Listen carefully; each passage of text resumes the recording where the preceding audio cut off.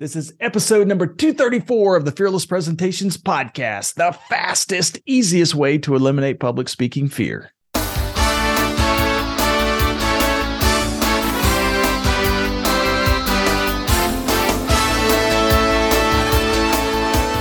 to absolutely eliminate public speaking fear?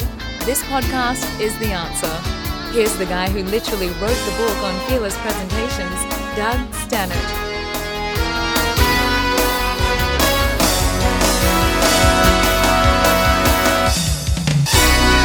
Hey, welcome to Fearless Presentations. I'm Doug Stannard, CEO of the Leaders Institute, and my goal is to help you become a fearless and confident speaker and presenter. Merry Christmas, everybody. On this episode, I'm going to give you the best ways to start a successful presentation so that you can win over your audience members. By the way, these are a few of my favorite ways to start a speech that will help you kind of capture the attention of your audience and get even the most stoic of crowds to want to hear more from you. The episode is brought to you by fearlesspresentations.com. So if you're looking for a fast way to reduce public speaking fear or become a more persuasive speaker, we've got 2-day public speaking classes coming up in Phoenix, Dallas, Tampa, Los Angeles, Denver, Philadelphia, Boston, Washington, D.C., Miami, Cincinnati, St. Louis, Minneapolis, and Salt Lake City. We've also got a virtual class coming up in January. So for more details about any of those classes or any of our upcoming schedule classes, just go to fearlesspresentations.com for details. So the title today is 7 Dynamic Ways to Start a Presentation, and I'm going to give you some examples of each one of these things. So if you're looking for ways to start a presentation that are really, really dynamic, you're in the right place. The opening of the speech is really one of the most important parts of the presentation. You really want to make a good first impression. And in addition, you also want the audience to kind of see you as the subject matter expert. And you've probably been there. I know we've all been in a situation where we designed this fantastic, powerful speech. It's awesome. Best speech that I've ever prepared. And then we nervously kind of walk out on stage or in front of the room, and the audience kind of stares with skepticism written all over their faces. And the stoic crowd has no patience for speakers who waste their time. And their demeanor is kind of showing that fact as you begin to say your first words. So in a timid voice, we kind of start with a really simple, good morning. And we get no response from them. No warm welcome at all. And as a result, our nervousness can actually increase. The good news is that your speech doesn't have to start this way. Your first words will help you create a really good first impression. So in this session, I'm going to give you some of the best ways I've ever found to start a presentation so that you can win over those audience members much more quickly. We're going to help you capture their attention and change even that stoic crowd to be on your side and get them to want more from you. So here's the list of the 7 things 7 different ways anyway that you can start your presentation. So the first and really the easiest way to start your presentation is to give a summary and a conclusion of what you're talking about at the beginning of the presentation. The first tip, it's the easiest way to start a presentation. Start with a summary of the content of your presentation right at the beginning. As a speaker, you got a lot going against you. The biggest challenge that most people who are in your audience have is that they would rather be somewhere else other than listening to your stupid speech. So starting with the conclusion actually gives them a reason to tune in and pay attention to the rest of the content. By the way, TV shows and movies, they do this a lot. The first scene, for instance, in Titanic is the 90-year-old Rose wheeling onto the salvage ship. And immediately she asks the captain that she wants to see her painting. And she's looking at the painting and she turns to her granddaughter and says, "Wasn't I a dish?" And that kind of thing.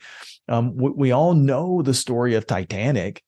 But by starting 70 years into the future, we also already know that somehow this woman is going to survive the tragedy. So we want to pay attention to see exactly how she did it. They're giving us the end at the beginning of the movie. You can do the same thing within your presentations. You can also probably recall Netflix or Paramount Plus or Amazon TV shows that you've seen recently, where there's a flashback at the beginning of the show to an earlier time. And you can create that same type of effect in your presentation. And it's really, really easy. All you really have to do is just introduce your title, or actually add a conclusion into the title, and put that right up front, and then lay out each of the main bullet points that you're going to cover that's going to lead them to that conclusion. For instance, my topic today is 5 ways to get your executives to increase your department budget. And the items that we're going to cover are number 1, number 2, number 3, number 4, number 5. It works really, really easy. And the cool thing is that you're going to have that title and your 5 key points on your visual aid. So it will reduce your nervousness pretty dramatically as well. So this is really the easiest way to start a presentation. You can use that single PowerPoint slideshow as your visual aid. FYI, you can also use the same technique at the end of the presentation as your conclusion. So a second option for starting your presentation is to start with a compelling story. A good personal story about the topic at hand really captures the attention of the audience. And it can also sometimes insert humor right at the beginning of the presentation. I use this a lot, by the way. When I start my Fearless Presentations classes, a lot of times I will start by telling the story about how I screwed up my first presentation and why I went to my first public speaking class in the first place. It's funny. I think it's funny. I think it's funny now. I didn't think it was funny when it was happening to me, 30 years ago. But a lot of times it kind of sets people at ease. It makes the start of the class way more fun and interesting, and makes it to where it helps me make that connection with my audience. I'll give you another example. I taught a private class for Mitsubishi a while back, and I could tell walking into the room that this was going to be a really tough crowd, because the culture of the predominantly Japanese company is fairly quiet and fairly conservative. So most often when I introduce myself to class members, as they come into the room, they're warm and they're friendly.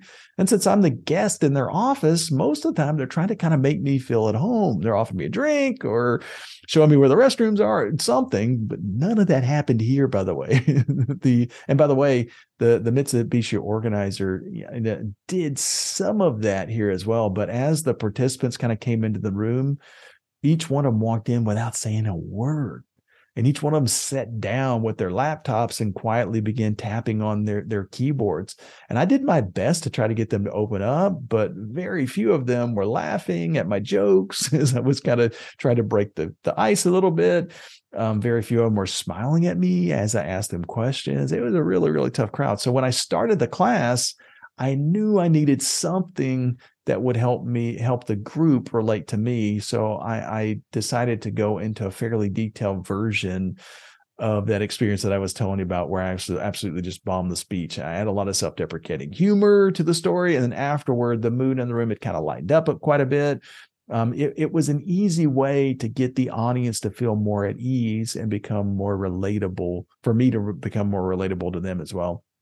So stories are an easy addition to any speech. For instance, if you're giving a project report, you can start with a memorable event that occurred on the project sometime since the last time you met.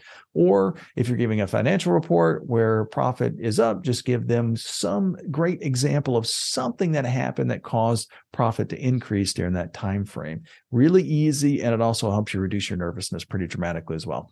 Another fun presentation starter is to start with what I call a startling statistic. According to a recent Forbes article, 10% of people love speaking in front of groups. 10% actually have a phobia about speaking to groups, and the remaining 80% fall somewhere in between those two. So by doing a little research, you can often find a good and or startling statistic that you can use to capture attention quickly. You can also create a good introduction by phrasing the statistic as more of a provocative statement as well. For instance, let's say that you're giving a financial presentation where revenue for your company was up 2.5% last quarter.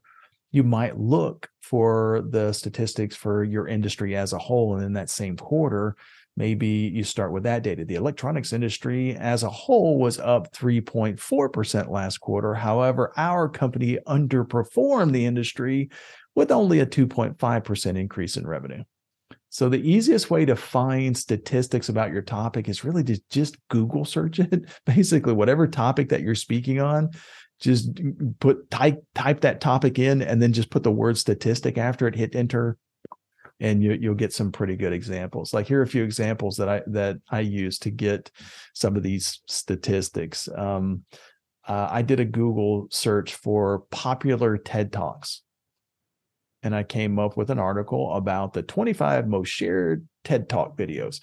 I just pasted the name of the TED Talks into Google with the word statistic at the end of it. So like I said, you can do this for any topic. So these were the five random TED Talks. I used their topic title and just put the word statistic at the end of it. So like one of the TED Talk names was, "Does School Kill Creativity?" This was the statistic that Google gave me as a result. According to a benchmark study by Adobe, 8 in 10 people feel that unlocking creativity is critical to economic growth, and more than half of those surveys feel that creativity is being stifled by their education systems. It was the first result that I got when I typed that in. The next topic was, "Your body language may shape who you are." I just typed that in with the word statistic after it.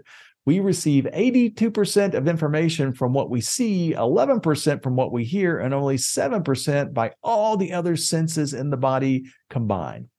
Another topic was, "How great leaders inspire action." Type that in with statistic, and I got 84% of organizations anticipate a shortfall in leaders within the next 5 years. So it's really easy to create compelling statistics to get your audience to think differently about your topic just as you begin to speak. By the way, here's a little bonus tip. Combine more than one of these intros for even more impact. So you can combine the last two tips for more impact. Place a statistic along with a story of how you found that statistic at the beginning of your presentation. By the way, that's what I did as I was explaining it to you, as I just typed in that topic and Google, that turns it into a story, because now you're seeing me type on my computer. It creates kind of a story format. Here's another example. I remember watching Jerry Seinfeld do a stand-up bit.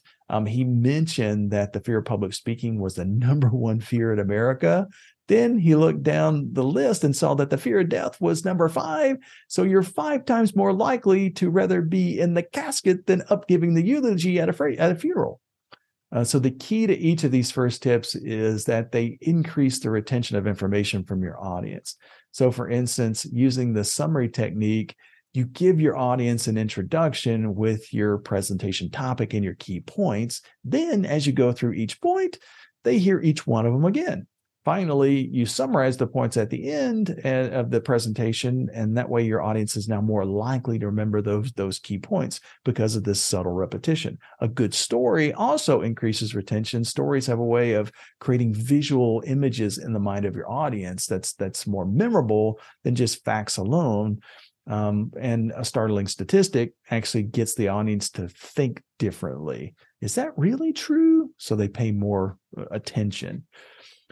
So this seems like a really good stopping point for this week. So I'm going to give you the rest of the presentation starters next week. And we're going to start with ways that will help you really capture the attention of the audience, get them to really pay attention to you in those first couple of seconds. Some of them are going to be by inserting humor and some other things along the way. So we'll see you next week.